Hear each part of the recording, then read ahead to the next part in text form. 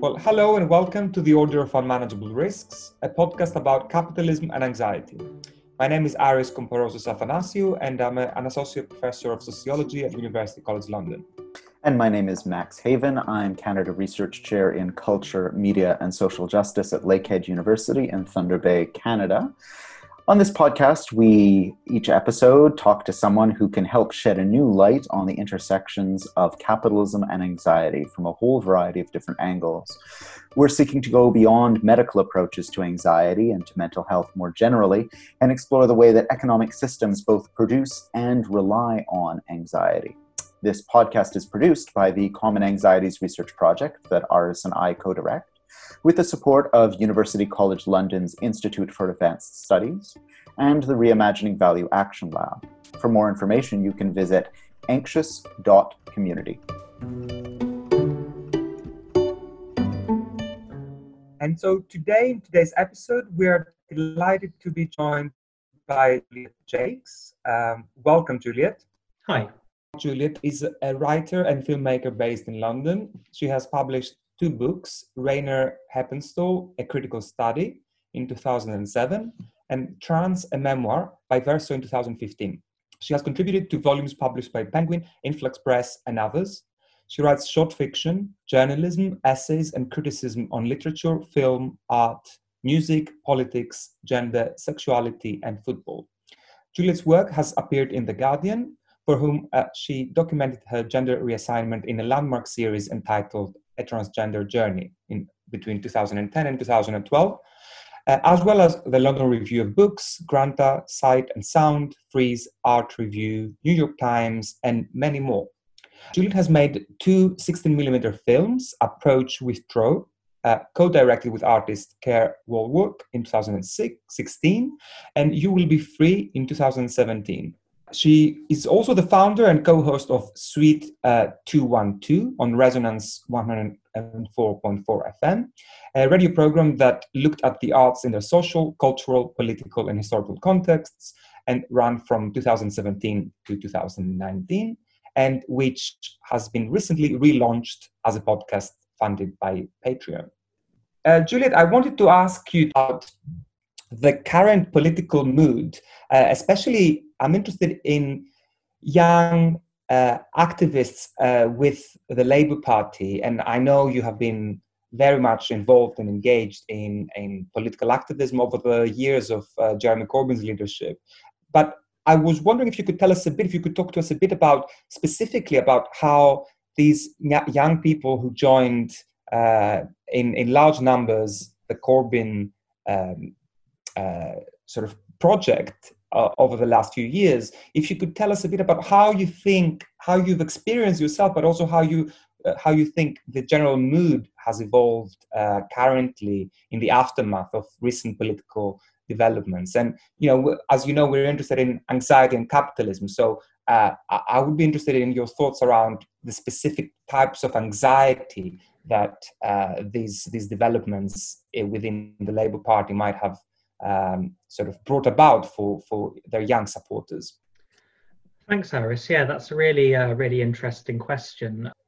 And yeah, as you say, I was very involved with the Corbyn project, which attracted this interesting mix of older people, I'd say people in their sort of 60s or even older than that, who experienced a lot of the defeats of the left in the 1980s, things like the miners' strike and the print union strike at Wapping.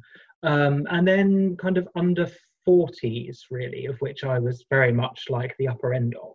But, people aged between 20 and 40 who had never known anything other than post-Thatcherism, really, who had been very adversely affected by the financial crash of 2008, who had, maybe gone to university, and maybe some of them had expected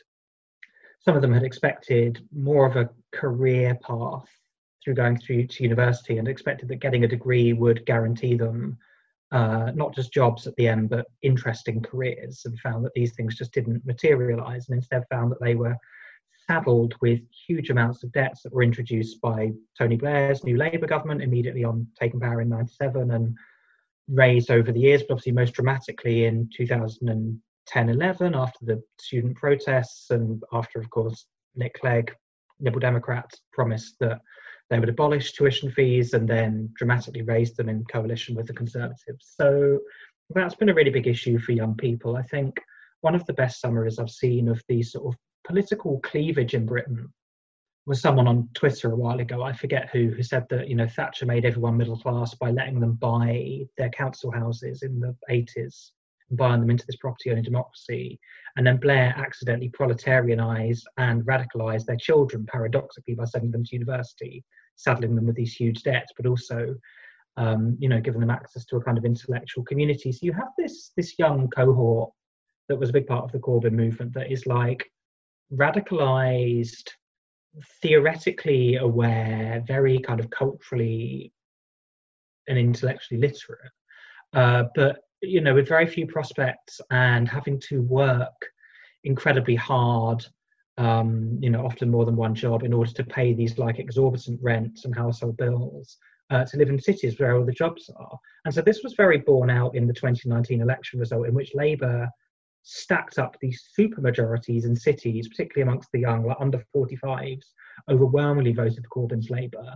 And they lost an awful lot of suburban and post-industrial towns. And the towns that they lost were overwhelmingly ones where the average age has shot up in the last 20 years or so, because young people have left, older people owning property have stayed, and have overwhelmingly voted Conservative, or, you know, voted for the UK Independence Party and then shifted from there to the Tories.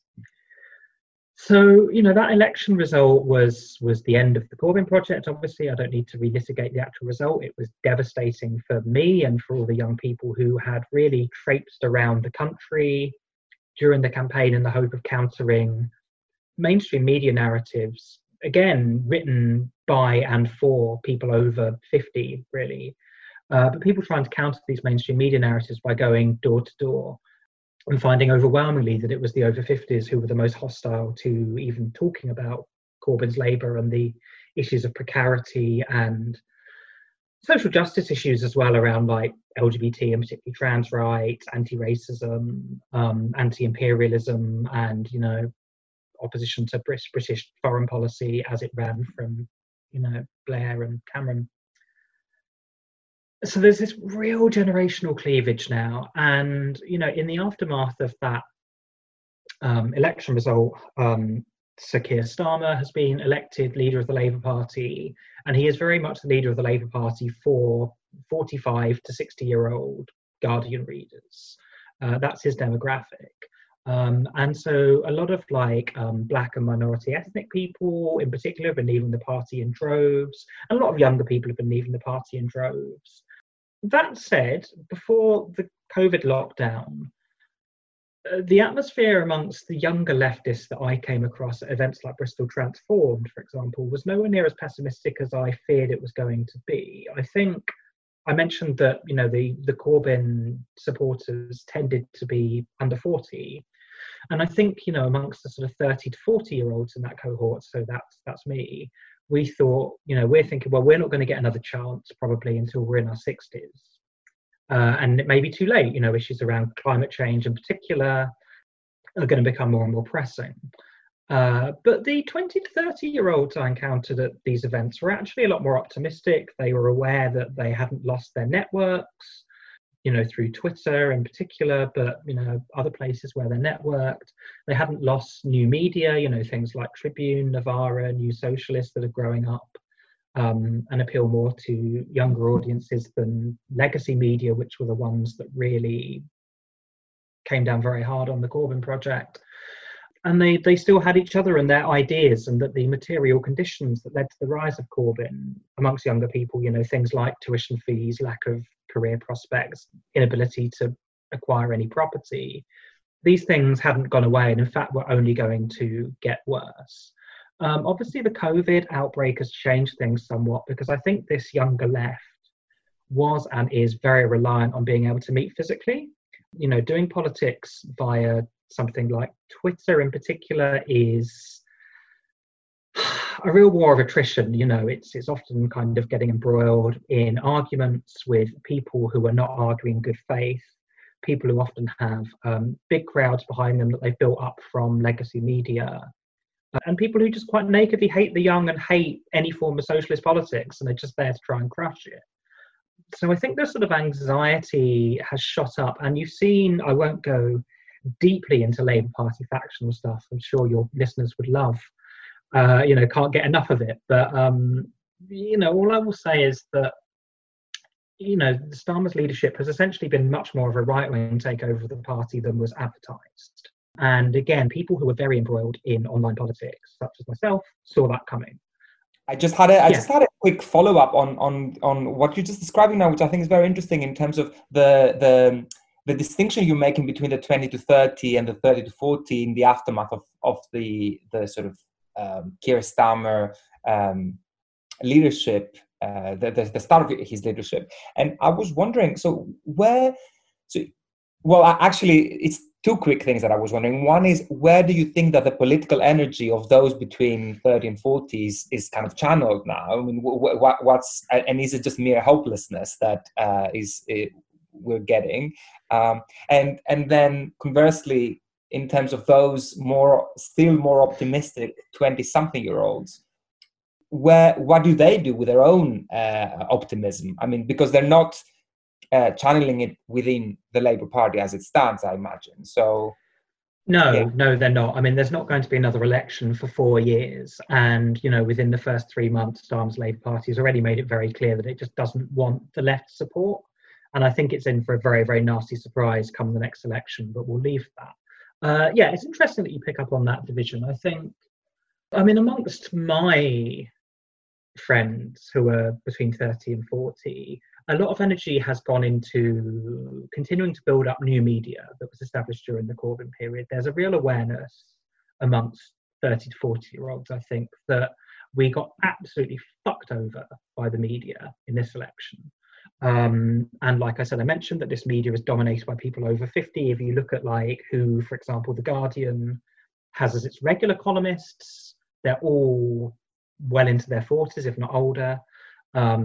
There are some younger freelancers that they bring in, but actually 10 years ago, a paper like The Guardian was giving much more space to younger writers than now. So I think some of those people who were writing for The Guardian 10 years ago, such as myself, are now much more aware of the need to build up new media. So I think that's more what we're doing, public speaking and writing in those sorts of spaces.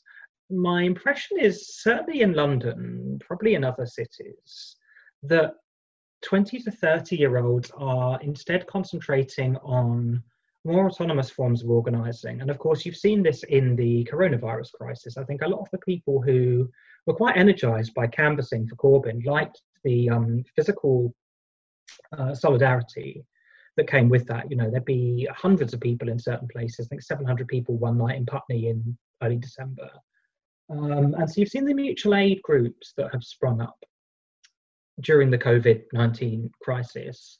And, you don't have to have read Kropotkin and all his theories to get involved in these mutual aid groups, although I have no doubt that some of these people have, during this copious time they apparently have to read, which of course you don't have because students now have to work, 3 jobs. But a lot of that energy has gone into mutual aid groups. In London, it's gone into things like the London Renters Union. Very early in the COVID crisis, the Starmer's Labour Party had to choose whether it was going to side with renters or landlords, and it came down emphatically on the side of landlords. So I think a lot of younger tenants are looking at things like renters unions. And union organising. I think one thing that might unite these two groups as well is an interesting union organising for more precarious workers. So things like the IWW, the International Workers of the World, unions like that, which have been set up for people on 0 hours contracts, more precarious forms of pay, and are very aware of the need for migrant solidarity. I mean, one of this is a generational cleavage, I think. One of the frustrating things about a lot of bigger British trade unions, particularly the ones that are affiliated to the Labour Party, they're often affiliated to the right of the Labour Party, and some of them were quite sceptical about the Corbyn leadership and indeed did what they could to stymie it.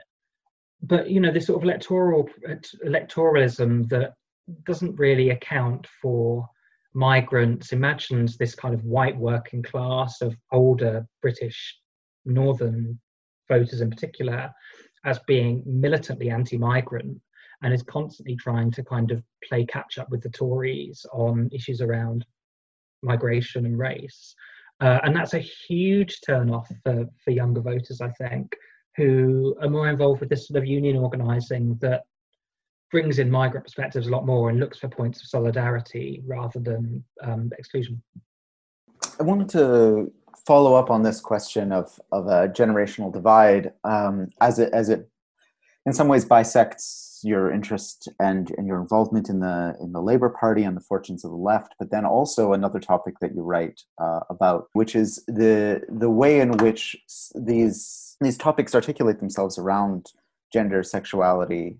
And I was just looking at the latest YouGov poll from June 27th, which indicated that there's quite a significant split. So of the question that was posed was, to what extent do you think transphobia is a problem in Britain today? And in the age category of 18 to 24, 70% of respondents said that they agreed a great deal or somewhat, contrasting to only 55% in the age 50 to 65 range and only 50% in the 65 plus range. So, at least a 15 to 20% spread between those age categories. And to a large extent, it feels like there is a great difference between the way in which a younger generation has embraced these politics of liberation, of gender liberation, and the resistance to that amongst an older generation. Not, of course, to stereotype people by age, but simply to carry on this conversation about what is the shift that's happening here. How do you see that mapping on to questions around trans rights? Some of this is to do with the media. There's been a real attempt to import American-style culture wars into the UK because it's all that conservative politics has left now, really. And, the sort of liberal wing of the Labour Party, or sort of centrist wing, I should say, really, that took over during the Blair years and doesn't really have a lot of popular support, but has all the institutional mechanisms which they really, and has close links to the media, which were the things they used to bring down Corbyn. That wing of the party is much more comfortable positioning itself as the good guys fighting the right than it is, dealing with criticism from the left on more economic grounds.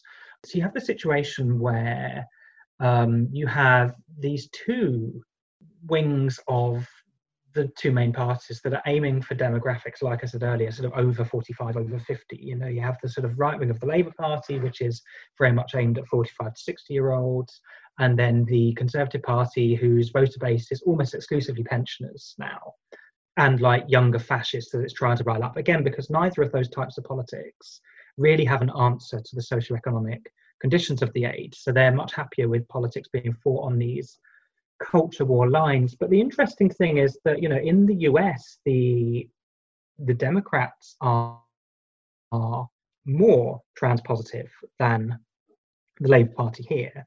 And this is because of, a brand of feminism that was the orthodoxy here, actually imported from the US, but the orthodoxy here in the 80s and 90s, which is, I talked about these columnists who were well into their 50s. That was what they grew up in, who saw being transgender, particularly being transsexual, as inherently reactionary, as reinforcing the gender binary rather than breaking out of it.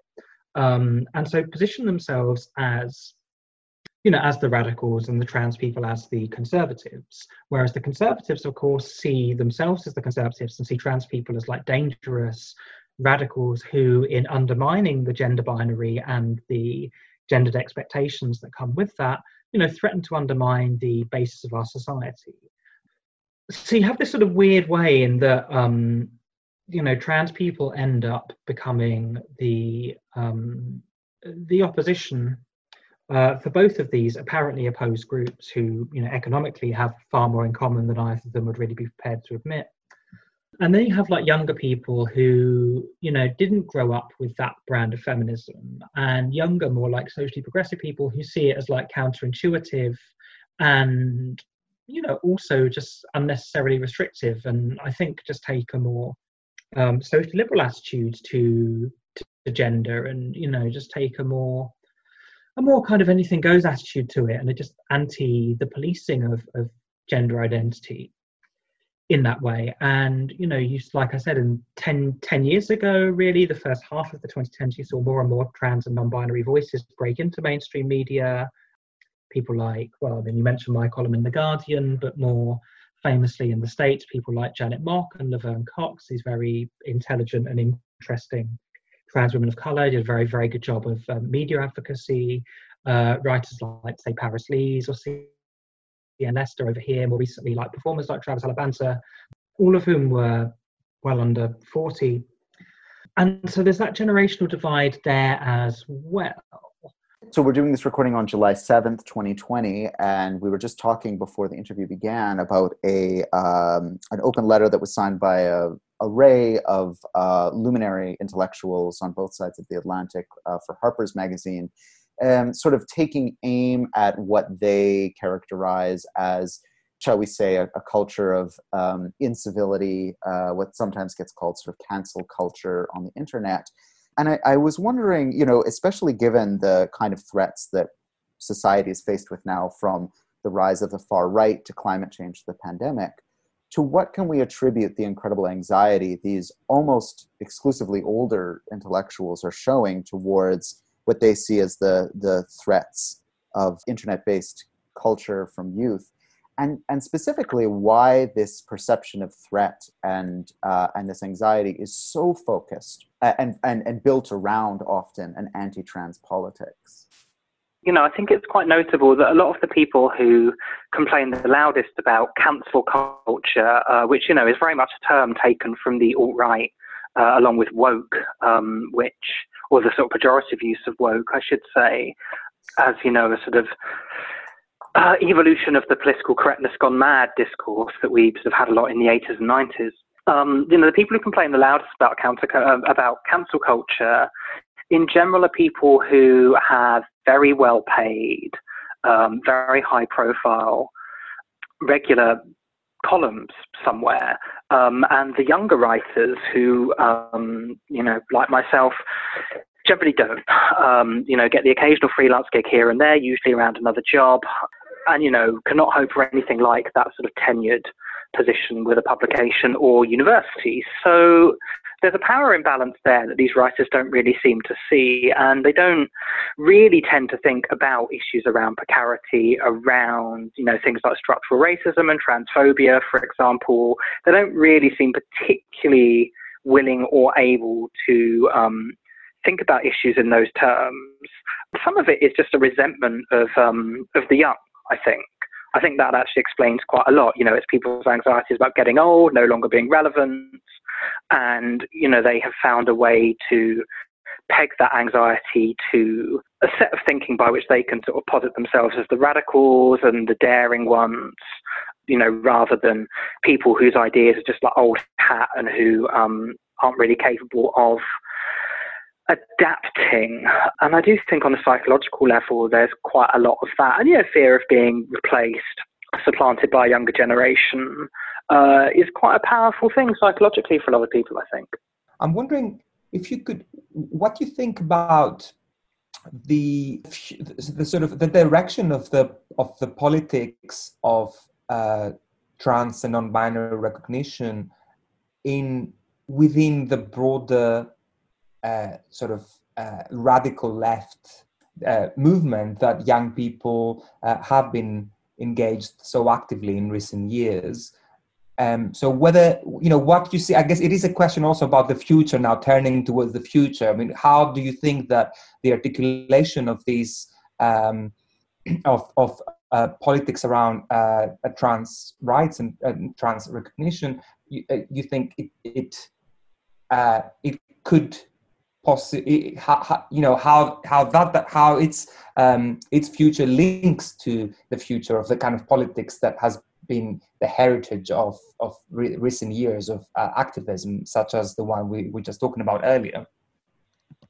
Yeah, I mean, I think for trans people, I talked about new media and the way new media can introduce like narratives into a public conversation. And I think for trans people, for an awfully long time, there's been a massive frustration with the oversimplification of our lives. 10 years ago, it was a frustration with the media boiling everything down to our individual stories, particularly around transition, and not making any space for our more kind of collective political issues around healthcare, in particular mental health, and things like access to hormones and surgery, the workings of gender recognition, social safety and housing, employment, all the things we actually need to live, and the effects of austerity on trans people, which were felt especially keenly by LGBT people. You think of like the stripping back of the health systems, which meant to much longer waiting lists for hormones and surgery, for appointments to gender identity clinics, all that kind of thing. And then, in the first half of the 2010s, a lot of trans activists and writers and creators were talking about these things in fairly big platforms. And then there was a real doubling down, an insistence that all discussion around trans people had to be around the validity of our identities. And so in response to that, I think you got this kind of like, the trans argument, because we didn't really want to keep having this argument over and over again. The point of the argument wasn't for anyone to win the argument because it was unwinnable. The point was to kind of ground us down and bore and exhaust us until we gave up and went away. You got these kind of, in response to these sort of bland tautologies, the slogan you hear a lot, like trans men are men, trans women and women, all of these things, which actually firstly just, erases some of the more interesting and perhaps productive points of difference between like trans people and cis people, but points where we could build a politics around a solidarity rather than difference, whilst recognising that these differences existed. And I think at this point there is again a recognition that we need to go beyond that sort of simplicity, that actually, we need to be talking about the number of like trans women in men's prisons and vice versa. And, in particular, that's a point where trans politics can link up with, prison abolitionist politics, but also, things like the Black Lives Matter movement, which one of the things, of course, that's been doing is focusing on discrimination in policing, everything through to stop and search, through to sentencing.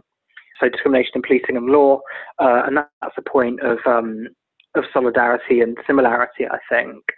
So I think there's an awareness of how trans issues can illuminate those struggles. They can also illuminate the ongoing anti-austerity movement, because austerity has not gone away. Like I said, I think trans people, a lot of trans people supported Corbyn's Labour, even though Corbyn's Labour had a very mixed record on trans issues. Corbyn himself was personally very supportive, other people in the party, and even on the left of the party, not always. But a lot of trans people, I think, gravitated towards Corbyn's Labour because it was very vocally anti-austerity, and austerity is particularly hard. So I think those are two big directions for trans politics in the 2010s, and so they're not that different to where they were 10 years ago, really. But I think that's the nature of any political struggle, is that victories are not always secure. You often have to fight the same battles over and over again. And I think for like older trans people who spent the 70s and 80s dealing with like gay and lesbian culture that wasn't always welcoming to trans people, they will very readily tell you that you have to fight these same battles over and over again. I mean, even I, approaching 40, I'm of an age where I'm gearing up to fight the same battles in the 2020s as I fought in the 2010s. So there's something cyclical there. As we're coming to the end of this conversation, and since we are talking about the future here in these directions that you just sort of sketched out, I'm wondering also if we could introduce a final sort of parameter, which I know is one that you are also involved in and interested in, which is art and the role of art in all this, and the politics of art in sort of articulating some of those important kind of questions around radical politics and trans politics and transformative politics. What do you think in this current junction of the anxieties that we've been discussing and the kind of current climate and the political disappointments? What do you think, and also as an artist yourself and as a filmmaker, what do you think the role of engaged art? Yeah, well, as you know, I mean, I take these questions around, an artist's responsibility politically and the political potentials of art incredibly seriously. You mentioned my podcast at the top of the show, Suite 212, which is a very explicitly political arts podcast, and it's made on an absolute shoestring. It's made on, a tiny amount of Patreon subscriptions. It's made at home in my bedroom a lot of the time. And I bring that up because this has been, a 10 or even 12-year period, really, in which the arts in Britain have been systematically underfunded. There's also been an assault on arts education. I mean, you mentioned that I work at the Royal College of Art and witnessing huge precarity. I think 90% of the RCAs, teachers, including myself, are basically on 0 hours contracts.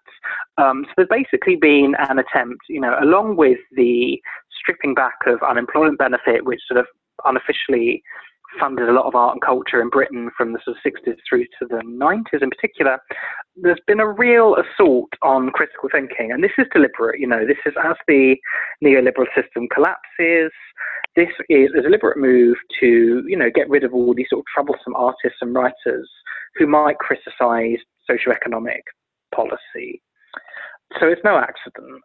So, and obviously the COVID crisis looks like really exacerbating that. It looks like an awful lot of small theatres, cinemas, performance spaces, gig venues are going to disappear. And these were often the spaces in which trans and non-binary, like artists, musicians, writers, filmmakers, began to assert themselves. Now, artists, writers, creative people are an infinitely resourceful bunch of people, and no matter how much successive governments in different countries have tried to kill the arts by whatever means they try, they've never really quite managed to do it.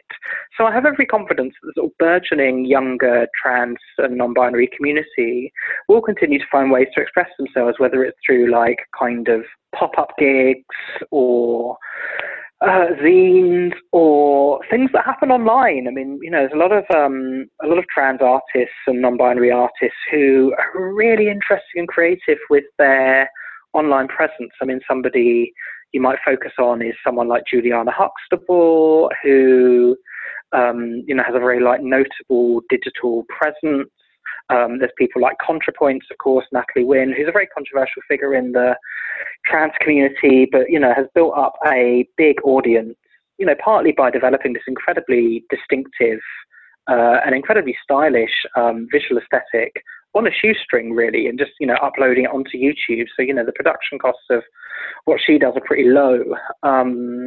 Someone like Andrea Long Chu, who, again, very controversial in the trans community, not always popular, but was just very, very good at Twitter and started building up an audience there, but, also does a lot of academic and journalistic writing too, and these things cross over in really interesting ways. So, I do feel fairly confident that trans and non-binary people, younger ones in particular, will continue to find ways around both the mainstream media and the defunding of arts organisations in quite, creative and interesting ways. And, I talked earlier about not losing our networks, and we do still have these networks despite, the catastrophic election result here, despite, the defeat of Bernie Sanders in the US, who of course is a very old man, but was representing a young demographic in the same way there that Corbyn was here. Despite the COVID-19 pandemic, there's cause for cautious optimism here, and they can't lock us out of mainstream culture forever either, however hard they try. That changing of the guard is coming. Max, unless if you had a final question. No, I think that ending on a positive note is a rare a rare experience and luxury for us. So Indeed. It's the first time I've done it since about December. So yeah. So Juliet, I would like to thank you again for joining us in our podcast. It was fantastic to have you with us. Thanks.